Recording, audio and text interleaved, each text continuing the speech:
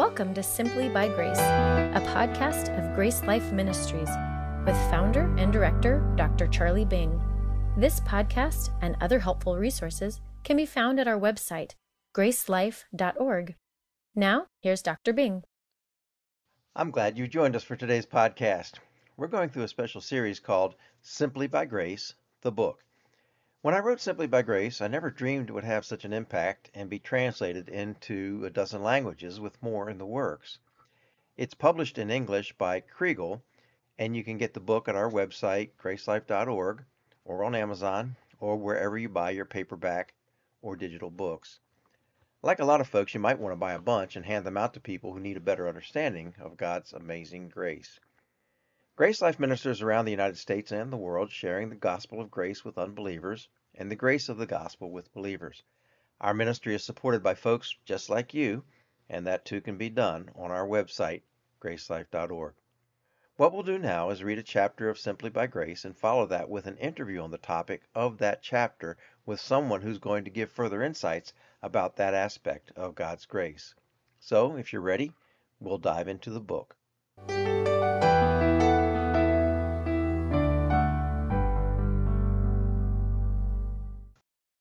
Chapter 10, A New Life.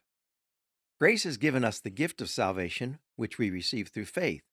There is only one thing better than receiving a free gift: enjoying it. Grace opens up new experiences in a relationship with God that were not possible before we were saved. A new resource. The grace that saves us leads us into an even greater experience of grace. Romans 5, 1-2 says, "Therefore, having been justified by faith, we have peace with God through our Lord Jesus Christ, through whom also we have access by faith into this grace in which we stand, and rejoice in the hope of the glory of God." The peace of God mentioned here does not refer to an internal peace of heart, but refers to the removal of all enmity between us and God. God's anger at our sin has been removed. We have a new relationship with Him as believers, a peaceful one. This new relationship, made possible by Christ, also gives us access to more grace. This grace is God's provision for whatever is needed to live the Christian life until we are finally glorified with Christ in eternity. Faith gives us access to the benefits of grace in the new life. We trust God to meet our needs as He promises. Philippians 4:19 says, "And my God shall supply all your need according to His riches and glory by Christ Jesus." Hebrews 4:16 says, "Let us therefore come boldly to the throne of grace, that we may obtain mercy and find grace to help in time of need." Everything we need to live for Jesus Christ and to serve Him is by His grace and sufficiency. The Apostle Paul experienced that in his life and ministry, as he said in 2 Corinthians 3, 4-5. "And we have such trust through Christ toward God, not that we are sufficient of ourselves to think of anything as being from ourselves, but our sufficiency is from God." When Paul was suffering a severe trial, Jesus told him, "My grace is sufficient for you, for my strength is made perfect in weakness." 2 Corinthians 12:9. The new life must be lived by faith in God's power and provision. Faith allows Jesus to live His life through us. In Galatians 2:20, Paul expresses his reliance on Jesus Christ's life in him. He says, "I have been crucified with Christ. It is no longer I who live, but Christ lives in me. And the life which I now live in the flesh, I live by faith in the Son of God who loved me and gave Himself for me." The Christian life is a life of faith, but we cannot live it on our own. We walk by faith in Jesus Christ who lives in us. Just as grace was necessary for our justification, so also grace is necessary for our sanctification. Sanctification is the progressive, ongoing aspect of our Christian growth. It literally means to be set aside to God. In other words, to become more like Him. In sanctification, grace provides us with a new access, a new identity, a new power, and a new motivation to be more like Jesus Christ. It is important to see the distinction between justification and sanctification. There is only one condition for justification: belief in Christ as Savior. But sanctification involves belief in Christ as our new Master, whom we must serve in obedience and works, Works do not determine our justification, but they are indispensable to our sanctification. Justification happens the moment we believe, but sanctification happens over our lifetimes. Justification is receiving God's life. Sanctification is living it. A new identity. A lot happened when we were saved or justified. We were born into God's family. We were transferred from death or separation from God into life or union with God. We received God's life. We were adopted as children of God. We have a new identity in Christ. A central passage about our new identity is Romans chapter 6. In this chapter, Paul answers the objections that grace might encourage us to sin. He argues that it does not. We have a new identity because we are joined to Jesus Christ. In Romans 6, 3-5, we read, "Or do you not know that as many of us as were baptized into Christ Jesus were baptized into his death? Therefore we were buried with him through baptism into death, that just as Christ was raised from the dead by the glory of the Father, even so we also should walk in newness of life. For we have been united together in the likeness of his death.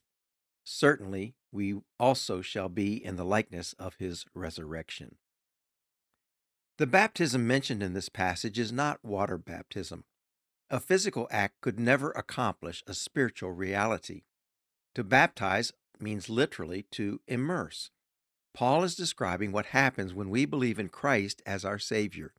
We are immersed or placed into the spiritual body of Christ. The means by which God does this is his Holy Spirit. 1 Corinthians 12:13 says, "For by one Spirit we were all baptized into one body, whether Jews or Greeks, whether slaves or free, and all have been made to drink into one Spirit." Every person who believes is baptized by the Holy Spirit into the body of Christ.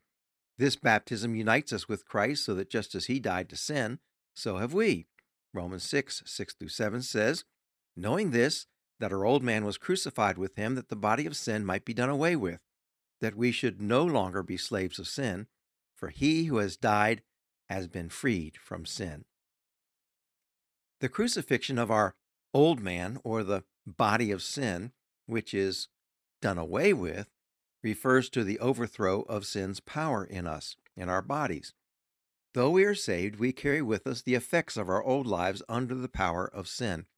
But now we have a new master. We are slaves of Christ.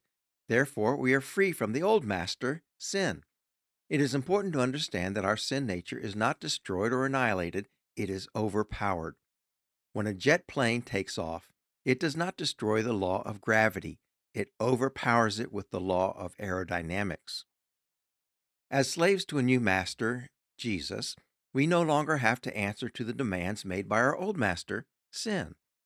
If, for example, a man or woman moves to the United States and becomes a citizen, that person no longer has to live under the laws of his or her old country.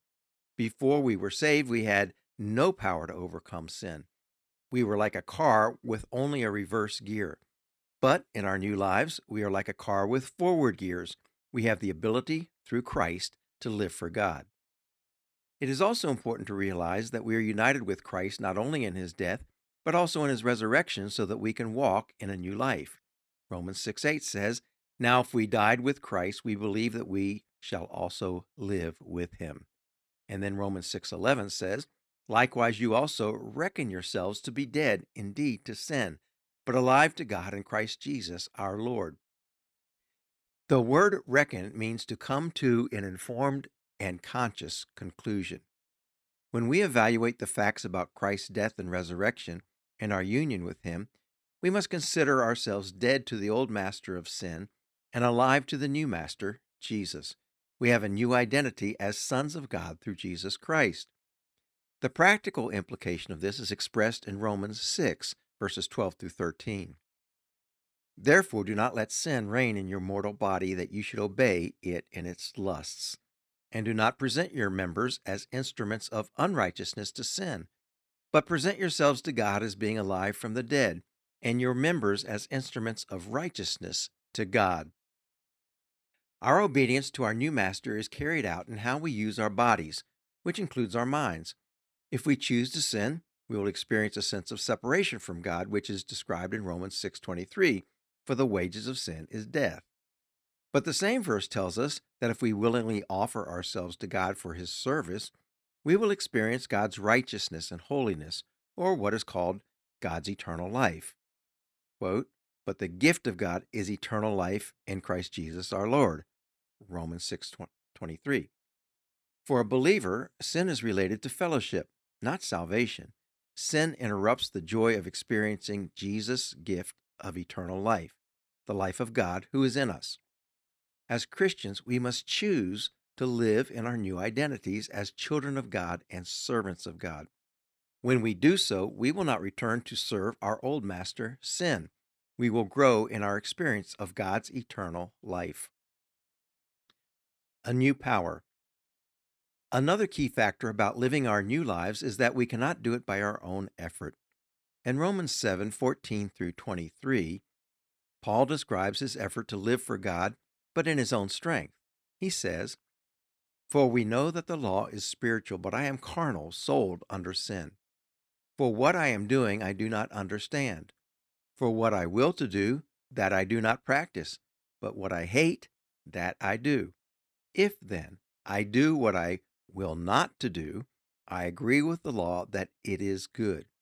But now it is no longer I who do it, but sin that dwells in me. For I know that in me, that is, in my flesh, nothing good dwells.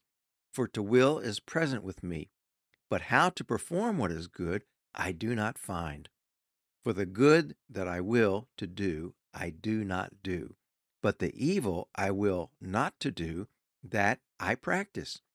Now if I do what I will not to do, it is no longer I who do it, but sin that dwells in me. I find then a law, that evil is present with me, the one who wills to do good.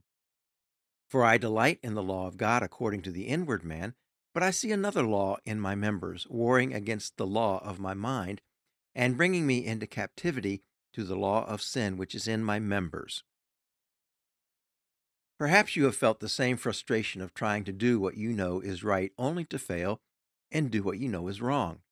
Paul describes the struggle we have with the sin that remains in us. Though sin no longer has the right to rule over us, it can sometimes exert itself powerfully. Just as a snake with its head cut off is doomed but can still writhe for quite a while afterward, so the rule of death is doomed, but its influence can still be felt in our bodies. Paul's struggle with sin was so intense he cried out, "Oh, wretched man that I am, who will deliver me from this body of death?" Romans 7:24. In our struggle with sin, how can we overcome the victory? If we can't do it in our own strength, what power can overcome our sinful urges so that we can obey God and do right? Paul answers this for us in Romans 7, verse 25. I thank God through Jesus Christ our Lord. So then, with the mind, I myself serve the law of God, but with the flesh, the law of sin. To live in victory over sin, we must allow the Lord Jesus Christ to live his life through us. His life is God's gracious gift to us, the gift of eternal life. The way that Jesus lives in us is through his Holy Spirit who indwells us. We must fix our mind on the Spirit so that the Spirit can control our minds, because our minds control our bodies. The power of the Holy Spirit exerted over our minds will give us victory over sin. Romans 8, verses 1 through 6 contrasts the life controlled by the flesh with the life controlled by the Spirit.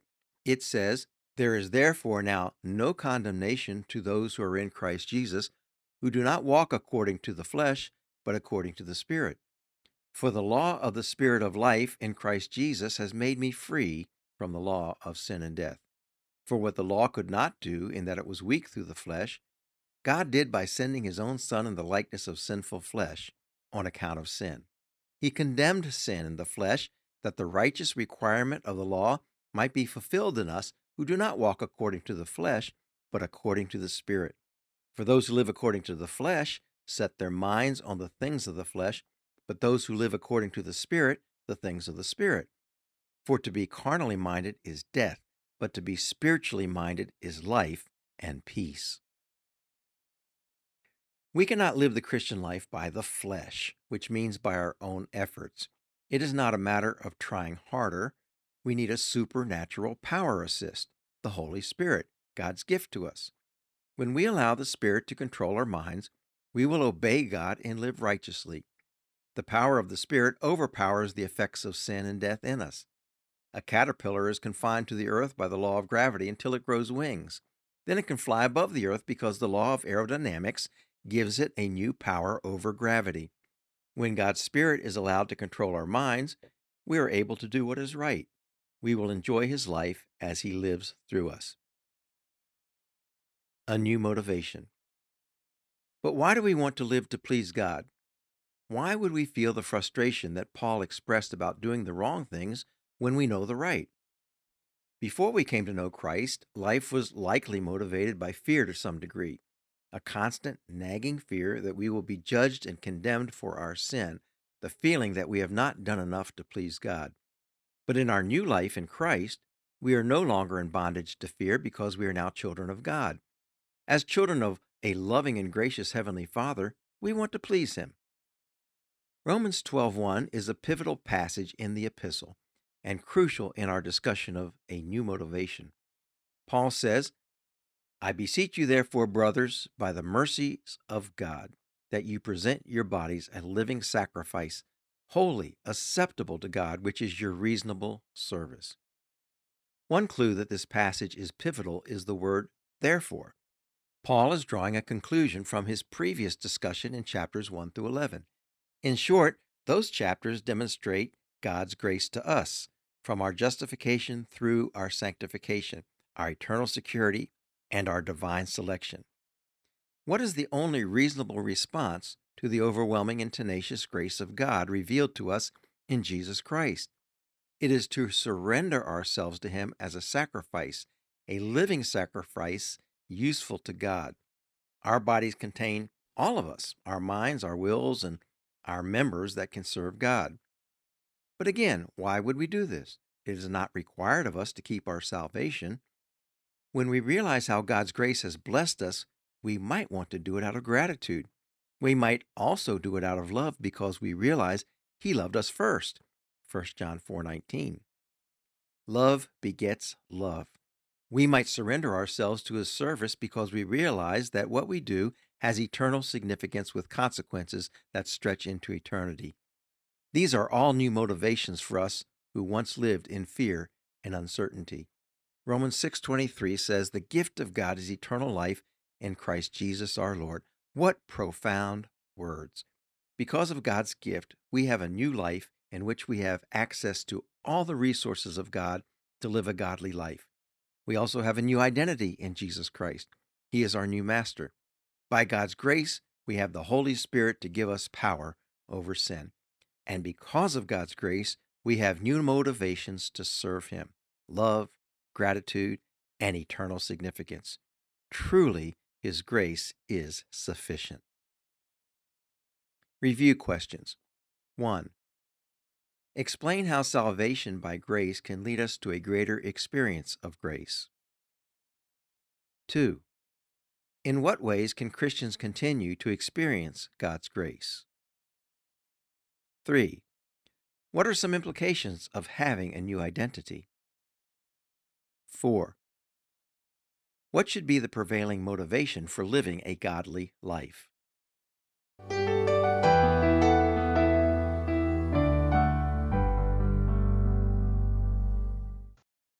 Well, we're going to continue thinking about what it means to have a new life. And we're going to do that with our guest today, Pastor Jeremy Vance, who pastors Faith Church in Manitowoc, Wisconsin. He pastored before that, I believe, in Illinois. He got his master's from Phoenix Seminary, is working on his doctorate and almost finished that with Grace School of Theology. And we're happy to have him as a friend today. Welcome, Jeremy. Thank you, Charlie. Thanks for having me on this podcast. Jeremy has become a good friend. He'd be a better friend if he didn't catch fish bigger than me and shoot more deer than me. But I try to overlook that. He is also, by the way, the current president of the Free Grace Alliance and leading that organization very competently. We had a great conference in October, and we hope that you can join us some October. But maybe we can talk about that later. We can get to that later. What we want to talk about, though, today is the new life that grace brings us, because we've been seeing, if anybody's been following the series, how grace is important to our salvation, our security, our assurance. But oftentimes we don't emphasize grace in the Christian life. So grace is central to our salvation, but can you explain to us how grace is central to our Christian life? Yes, well, it is the transforming power of God that brings that transformation into our lives. And the only reason why the work of God in our lives to change us, to set us apart to be more like Christ, to set us apart to be more holy, the understanding of the word sanctification, the only reason why God is involved is because of his grace. He's involved in our lives today and bringing us where he wants to take us. He is involved in that strictly because of his infinite goodness to us that we don't deserve. So he doesn't bring about he doesn't impact our lives. He doesn't bring about change in our lives. He doesn't work things out for us. He doesn't give us the wisdom that we need in the moment and all that kind of stuff because somehow we've earned it. He does it strictly because he's a good God. He loves us infinitely, and that love never changes. And out of his infinite goodness, and not because of something that we've done, he wants to make a difference in our lives. So really our transformation and our daily living as he would desire for us to live is not based on merits of our own or ultimately efforts of our own. We can dig into that a little deeper, but based on really allowing him to bring about that transformation. Well, grace, of course, is important in our salvation. And you mentioned the word sanctification. And so I believe you're telling us that grace is important to sanctification too. That's something I don't think a lot of Christians grasp, because they think, well, I got my ticket to heaven by grace, and that kind of stops the flow at that point, and the rest is up to me to live a good life. So how do you distinguish, first of all, between justification and sanctification? And then what is the purpose of sanctification? Why not just get a ticket to heaven and stop there? Yeah, let me start by, first of all, sharing with you and our listeners my understanding, my definition of the offer of the gospel. Okay. When we put our faith in Jesus as our Savior, we know that he died on the cross to pay our penalty for our sins, and he rose from the grave to give us this gift of eternal life, and we receive that gift by faith. We don't have to perform something to earn it. It's a free gift. It's something that costs us nothing and costs Jesus and God the Father everything. So he dying for us and then rising from the grave and offering this gift, when we receive that by faith, he places us in a position of righteousness. He adopts us into his family. He forgives all of our sins. This is justification is, well, I'm not sure how deep of words to use, but the idea of the atonement, paying, he's our substitute. He paid it all for us. And then we are positioned as righteous because of Christ's righteousness, not because of our own. So justification is that positional movement from being guilty of our sins to being completely forgiven of them. And then, but why? Why does he do this? So the offer of the gospel is not, he's saving us so that when we die, we go to heaven. That's not why he's actually saving us. He's saving us so that we can enter into a relationship with him that starts today and lasts forever. And so going to heaven when we die is really a byproduct of the offer of the gospel. So we when we enter into this relationship, it's like as an adopted child, which by the way, I have adopted children. I have two daughters that are adopted. I paid all the price to adopt them. They're from China. So I went and got them from China and brought them home to be with me. This was years ago, but I have two biological children too. Our adopted children, our biological children, equal in our hearts. There's no distinction between them. And so, like the adoption was really on me to do, our adoption is on God and on his son Jesus. And we enter into the eternal family of God all on what he has done for us. But my relationship with my daughters over the years is because they invest in the relationship with me and I continue to invest in the relationship with them. And now that they're teenagers, still this relationship is two-way. And the sanctification, growing closer to the Lord, walking in step with the Lord, is a two-way interaction. And that two-way interaction is this sanctification process that God wants to continue to grow us in our relationship with him. And what happens as we do that is we become more like Christ, and we sin that has entangled us, those chains can be loosened through God's grace and sanctifying work in our lives, and wisdom can be had by God's work in our lives to give us the wisdom that we need, priorities changing in alignment with what God wants our priorities to be, et cetera, et cetera. That's all done by the power of the Lord in our lives as we allow him to bring about that change. It's not done by our own fleshly strength. It's done because we have this relationship with him and we keep humbly walking with him, and he will bring about that change. So salvation is not the end or the goal. In fact, that's really the beginning of a new relationship and a new life, a new position in Christ. I like the illustration of adoption that pictures a whole new life that somebody can enjoy.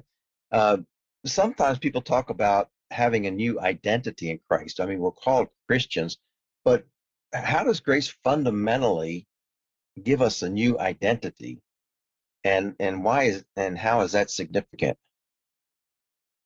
Well, even in the things that I said, the old has gone, the new has come. We are new creatures in Christ. So our identity before we put our faith in Jesus was without Jesus, and now our identity is in Jesus. Jesus said in John 3, I think verses 3 through 5, first he said, you cannot even see the kingdom of God unless you're born again. And then in verse 5, he says, you cannot be in the kingdom of God unless you're born again. So when we put our faith in Jesus, like I was saying, he actually sends his Holy Spirit to be in us. And so our new identity is being born again. The Holy Spirit is now inside of us. By the way, when we're talking about sanctification and all these changes that are happening, they're happening because the Holy Spirit is in us, because God sends his Holy Spirit to live inside of us. So this new identity is, now I'm a Christian. Before I wasn't. Now I'm born again. The Holy Spirit is in me. Before I wasn't. Now my identity is in Jesus Christ, not in myself. And so now that new identity is in Christ. Yeah. A lot of those truths, I think, come out in Romans chapter 6. But I think a lot of Christians get hung up like Paul did at the first part of Romans chapter 7, because they think, well, I'm a new person, I have a new identity, I'm a child of God, so therefore I shouldn't sin anymore, and life should be a lot easier than it is. And yet we see in chapter 7 of Romans, Paul struggling. What is this problem there, and how do you explain this tension between we know that we're children of God and his Spirit is in us and that we have a new identity, a new position, and yet we struggle with sin constantly? And how do we overcome that sin in our lives? Yes. Well, and Charlie, I know you have more education and you're a little bit older. You've been a Christian a little longer I than thought you were going to say I had more sin than you. So, well, that's between you and Jesus, really. But my recollection, and you can correct me if I'm mistaken here, I believe Paul was a Christian for about 25 years before he wrote the book of Romans. And so 25 years into it, he's moved to write that which I don't want to do, I do, and that which I want to do, I don't do. And so he's been a Christian a while, and he still wrestles with battling the old nature, the sin nature. When we are saved, justification, we grow in sanctification, but we're not perfect, and nor will we be perfect. However, yeah, we will still have sin that's in our lives. I just confessed to my wife the other day, not that this is a confessional, but when I'm under stress, mean words can still come out of my mouth. And I've said all the time to my wife, I warn her when I'm under stress. But God wants to, that I don't want mean words to come out of my mouth toward my wife. No. Of course. But that which I don't want to do, I do.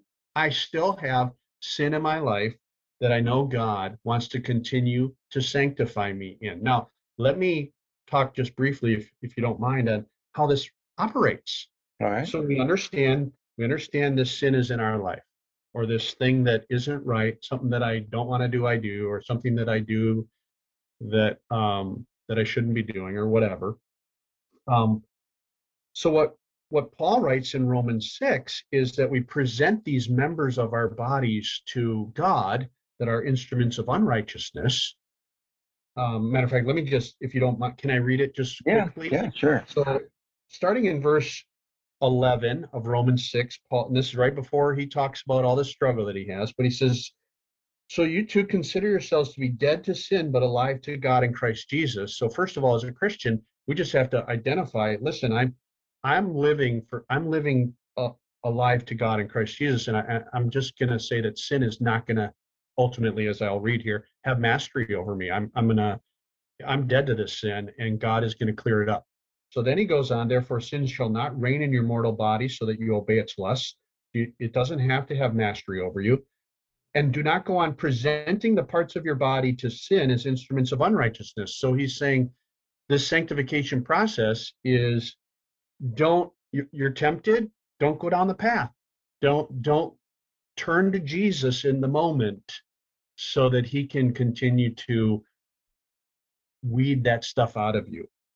But present yourselves to God as those who are alive from the dead, and your body as body parts as instruments of righteousness to God. So God, I give you my mean tongue that lashes out every so often. Please change this tongue so that it imparts grace to the hearer rather than mean things to the hearer. And I love verse 14, and this is really the verse I want to get to. For sin shall not be master over you, for you're not under law, but under grace. I think if the mindset is, oh man, I did it again. I said something mean to my wife, and I'm just going to fix that. I'm going to recommit myself to never doing that again. That's like by my flesh, by my own strength. And I'm so frustrated with it. This is going to get out of my life. And what I think Paul is writing here is, no, you can't get it out of your life, but Jesus will get it out of your life. So present those things to him, and he'll change those instruments of unrighteousness into instruments of righteousness. And so we present it to him because we're not under the law where I have to do this because it tells me to, but we're under grace where it's like Jesus loves us so much, he wants to bring that transformation in us. So we have to let him do it. We really have to yield ourselves over to him. So going back to the illustration, for example, of adoption or birth into the new family, I think God expects his children to stumble and fall every now and then, just like any parent expects their babies to. And sin, as much as we might hate to do it and not want to do it, is going to be a part of our lives until we're glorified and made like him. We need to learn to deal with it. But some Christians get so down on themselves about it and identify with their sinful nature rather than with their new nature in Jesus Christ and siding with that. And they're a little bit too hard on themselves and they carry around a lot of guilt. But I think God's given us a way out of that guilt by confessing our sins and being restored in fellowship with Him. So you're saying that just reliance on the flesh and making resolutions and determination isn't enough. It really takes a walk with the Spirit. I am emphasizing that, and I will emphasize that. I just had a conversation with a longtime friend of mine wrestling with sin. And I said to him, I said, quit giving it so much energy. Quit giving your failure to fall to sin so much energy, and just keep giving yourself to our loving Savior who's going to change you. He wants to change you.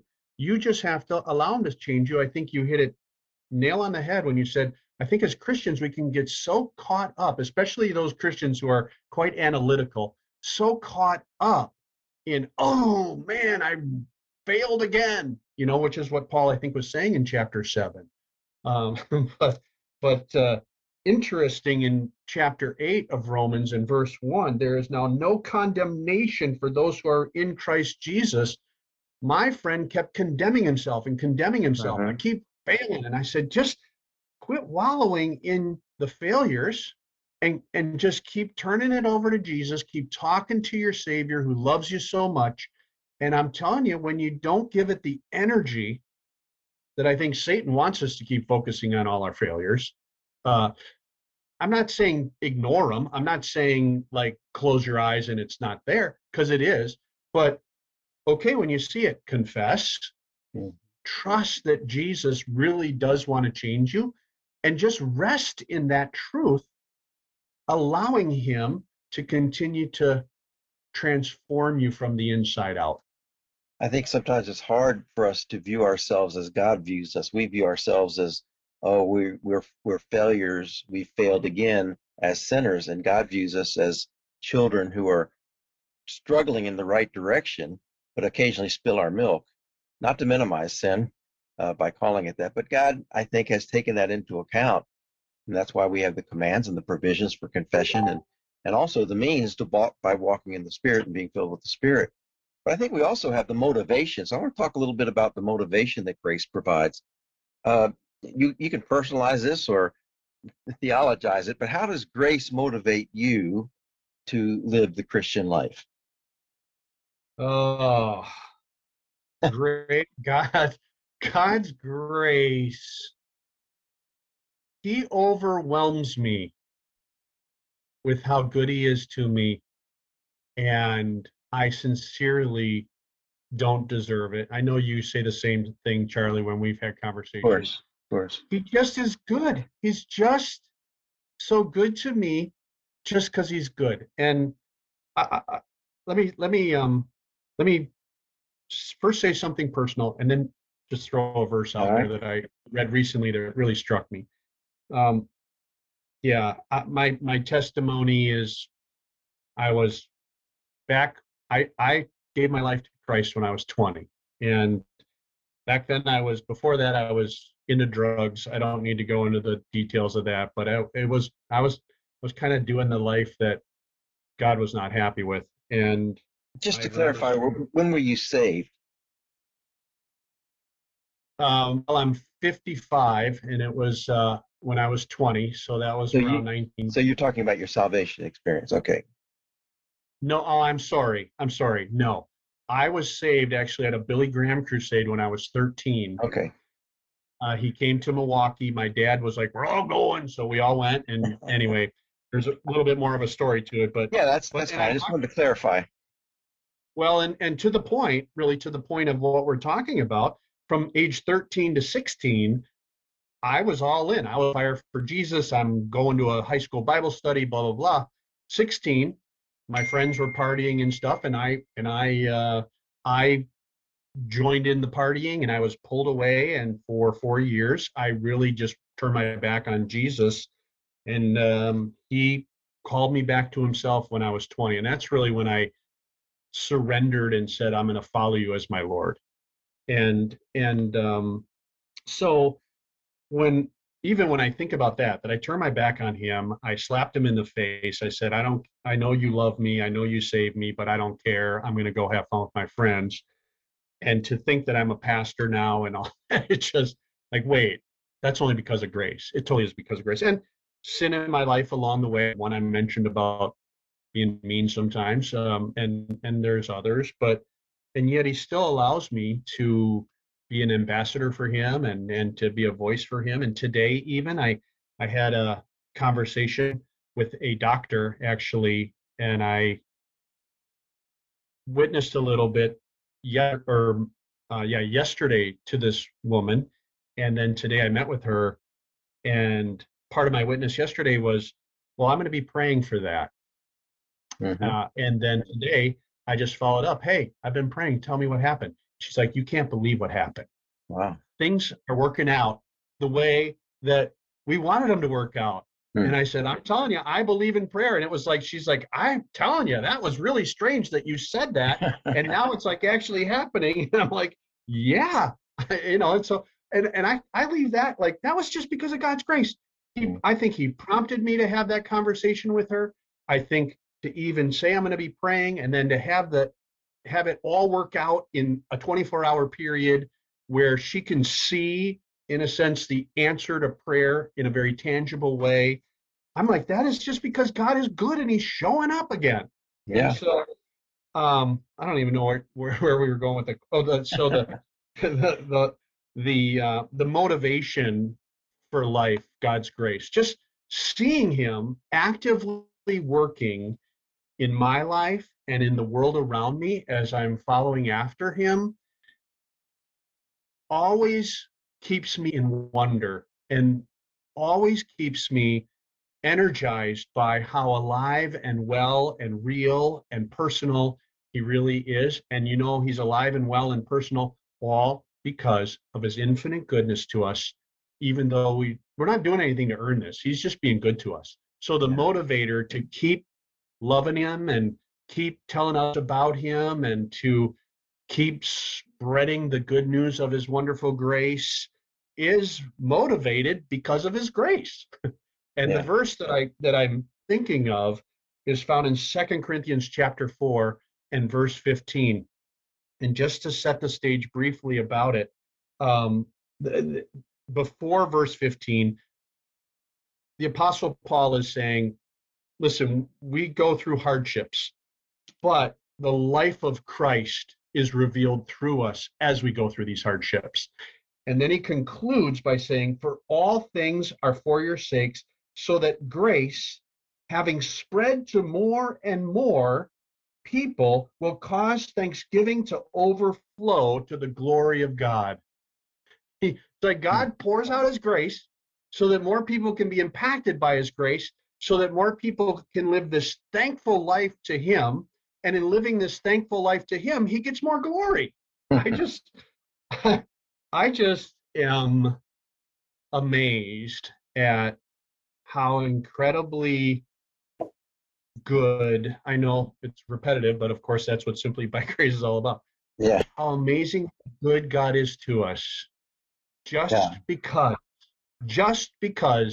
he wants God. to be good to us.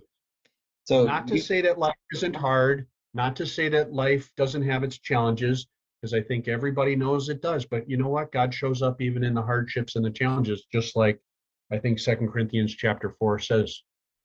Excellent. Now you pastor a church there, and I've been there, and you have a wonderful group of people. I really enjoy being with them, and you've evidently taught them something about grace because they seem to be a joyful church. A lot of people are struggling to live that kind of life and to grow in grace, like the Bible tells us to do, and to deepen their experience and their walk with the Lord. As a pastor, how do you communicate that to people? Is it just telling them what you've just told us and just repeating that constantly, and then trying to display that in your life, sharing those kinds of stories with them? I guess I'm answering my own question, but what would you add anything to that? Yeah, maybe a way to sum up what you're saying is the joy of living in God's grace is more caught than taught. I think as a shepherd of the flock, You just live it. I really never want to put on a show. I'm not trying to act out what it means to be a Christian. You really have to, as a pastor, first draw near to Jesus. You have to invest in that relationship with him, which, yeah, takes prayer. Yes, it takes Bible study. Another key ingredient, and I am a pastor, but this is biblical, is being a part of a church family who also is experiencing God's grace, is also experiencing his goodness to them. And we just get to feed off of each other as far as spurring each other on, where more and more people are just saying, thank you, God, for your wonderful goodness in my life. So I think it is caught. I recently made a statement about the Apostle Paul, saying he was so captured by God's grace that there are 13 letters in the New Testament that he wrote. Each one of them at some level defends the grace of God. Wow. And so just preaching the word, I think you can't be intellectually honest or true to the scriptures, particularly when we think about the Apostle Paul. But I know it's in the Gospels. I know it's in the whole New Testament. It's in the Old Testament too, quite candidly. You can't really teach the scriptures without running into and therefore being influenced by God's grace. Yeah, and when you say it's more caught than taught, it reminds me of John 1:14, where it describes Jesus as full of grace and truth. Truth would be what he taught. Grace is how he lived. And it makes me think of the story of the woman caught in adultery. He didn't teach any doctrine at that point, but in his pardoning of her and telling her to go and sin no more, he certainly displayed grace. And that's something that people take away from that story. So, yeah, that's a good point to make. So it's no good for us to teach grace theological as a theological truth and not display it in our lives. It's not going to influence that many people unless they see it. And I think they see it in you, and that's why your church is such a great place to be. But I appreciate that. We don't want to go away without maybe you telling a little bit about some of your involvement in ministry. You can tell us about your church if you want. I was hoping that you might tell us about the Free Grace Alliance and explain to some people who may not be familiar what that is and what the Free Grace Alliance is trying to do. Yeah, well, I'm a pastor here. I've been a pastor here for about 15 years up in Wisconsin, Manitowoc, Wisconsin, like you mentioned at the top of the podcast. Love this church family. It's a really good group of people. We have all grown together and we'll continue to grow together. I also have had the privilege of being a part of the Free Grace Alliance for a number of years.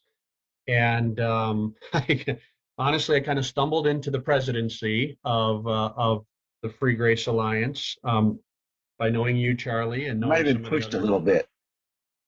I think I was, but I won't accuse anybody of any wrongdoing. But I was first asked to be an interim president, and here we are.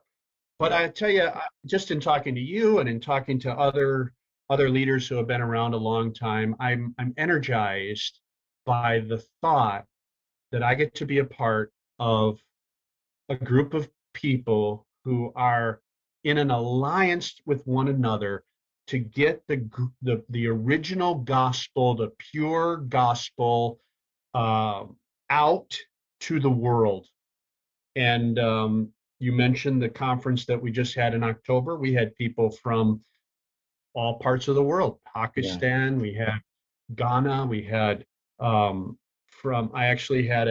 did a Zoom, it wasn't Zoom, but like a Zoom conference with people in Central and South America during the conference.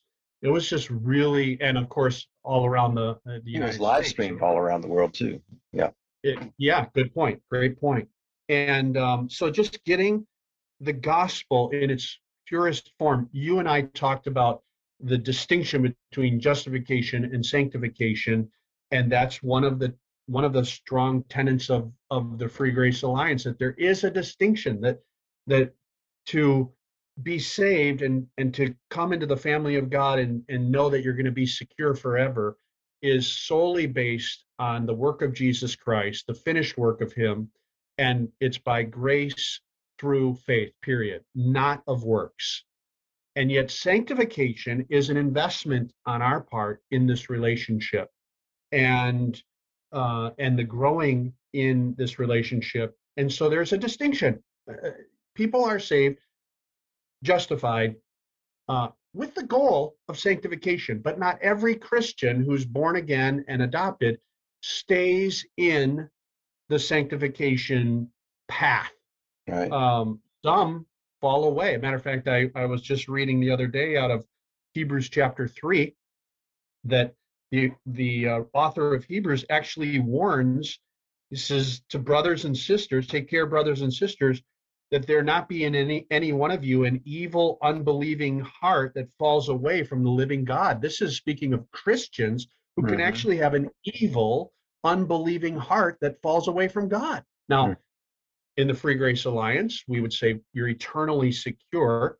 Once you're in the family, once you're saved forever. But you can have an evil, unbelieving heart that turns away from God. The Bible calls those carnal Christians, or there's other labels, but the idea is there is this distinction. So we want to preserve justification from sanctification. We want to promote the assurance of salvation found in our eternal security, that God as our birthright wants us to have assurance.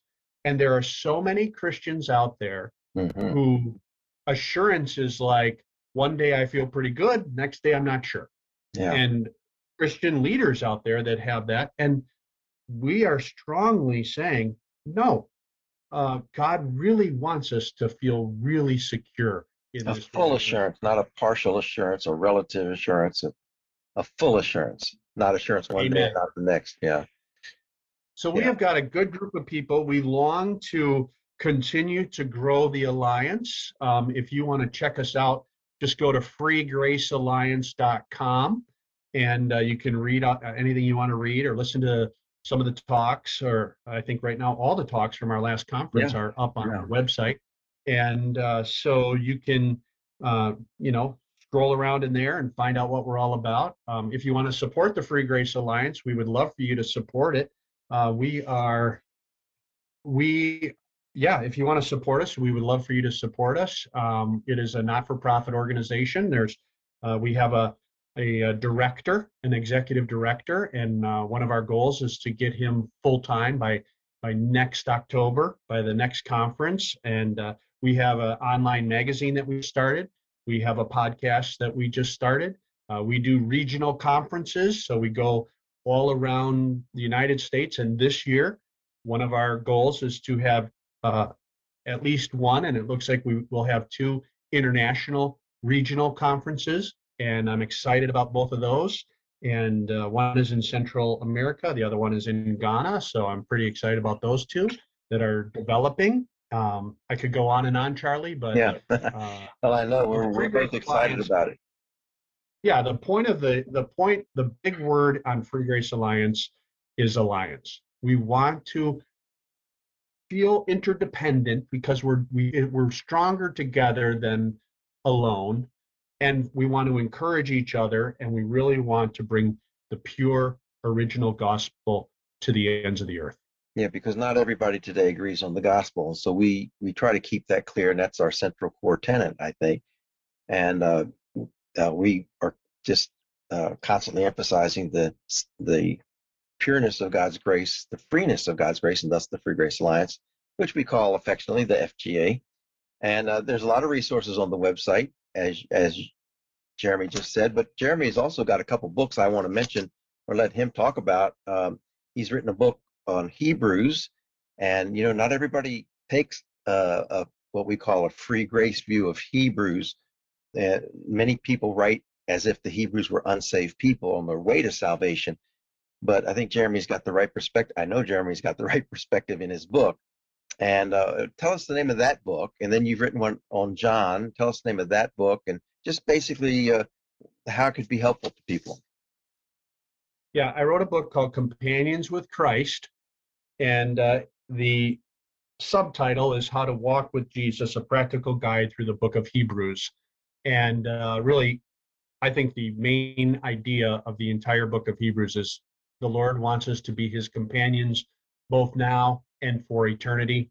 And I think Hebrews really lays that out well. So I've taken the book of Hebrews, I've gone through every chapter, every verse, and broken it down. And then a little addition in the back of the book, I have a study guide. So it's a great tool if, say, a small group or Sunday school class or something wants to go through the book of Hebrews. This is a great book that you can go through together, and then just use those study guide questions to really help your discussion around So the it. book is not a technical commentary, but it is deep enough where they could really understand the book of Hebrews and have deep discussions about it if they want. That's a good clarifier. Yeah, it's not like just a commentary. I use stories. I try to keep it lighthearted. Not that I skirt around difficult passages or anything, because I want us to understand them well. But I try to take it from kind of a pastor shepherd feel to it, not a, Bible school theologian. So yeah. And then the second book, is that enough for that one, Charlie? Yeah, sure. Okay. And Yeah, then it's the a good second book. one, I hope people do get it because there's not many commentaries or books written on Hebrews from this perspective. Yeah, so go ahead and talk about John. I like the title. yes. Yeah, John, Jesus, and Me. So what motivated me to write this second book is I oftentimes get in conversations with people, and first of all, they don't understand the free gift of salvation versus investing in the relationship that Jesus wants you to have with him. And I just think the Gospel of John has different passages that help us understand that distinction. And when you're talking to somebody who's maybe a young Christian or maybe just needs some grounding or rooting in some of these truths, this book is written in a format where you read a little bit, and then I offer a question to just ponder after you read it, and then you write, you journal about it a little bit, then you read a little bit more, then you journal, and then you can get with your friend or a group of friends or whatever and just discuss the book. And I'm not bragging. I'm just saying that my feedback on this book is people are like, man, I just really enjoyed the interactive way in which you wrote it, and it really has offered some good conversation. And so I took 11 different passages out of the Gospel of John and really just used that format to, again, spur on discussion around what does it mean to be a child of God and enter into this relationship, the free gift of it, and what does it take to really invest in this relationship so I can really draw near to Jesus and really know him in a personal way. Sounds like a great book where people could write down their thoughts and then come together as a group and share them and talk about the book and deepen each other's lives from their observations. But now the book, are both of them published? I'll let you tell us where to get a hold of them and who the publisher is. Yeah, the publisher is Grace Theology Press, which is the publishing arm of Grace School of Theology, which is where I'm getting my doctorate from. And they're available in all book places: Amazon, Barnes and Noble, Christian Books, Christian Book Distributors, I think it's called. Any of those places, they're out there. They're available for. Are they in Kindle version? Kindle version as well. That's correct. Yes. Good. And then if people wanted to hear you, and Jeremy is an excellent preacher, and if people wanted to hear some of your sermons, I'm sure they could probably find them on your website at your church. Besides the FBA website, they'd find a few, but at your church, they'd find your series. And what's the church website? Yeah. Well, if you have a pen handy, make sure you got a long line to write it because we have a really long website address. Well, they can rewind this tape. Yeah. Well, I said I'm in Manitowoc, Wisconsin. So it's Faith Church Manitowoc.org. Faith Church Manitowoc. Manitowoc is MANITOWOC. Anyway, you'll get a spell corrector to get it. But faithchurchmanitowoc.org. Yep, we have our sermons on there.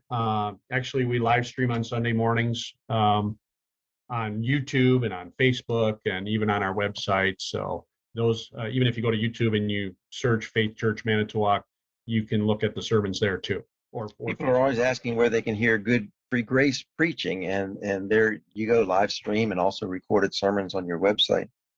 Well, Jeremy, I think we've taken a lot of your time today. I really do appreciate you visiting with us and sharing your insights.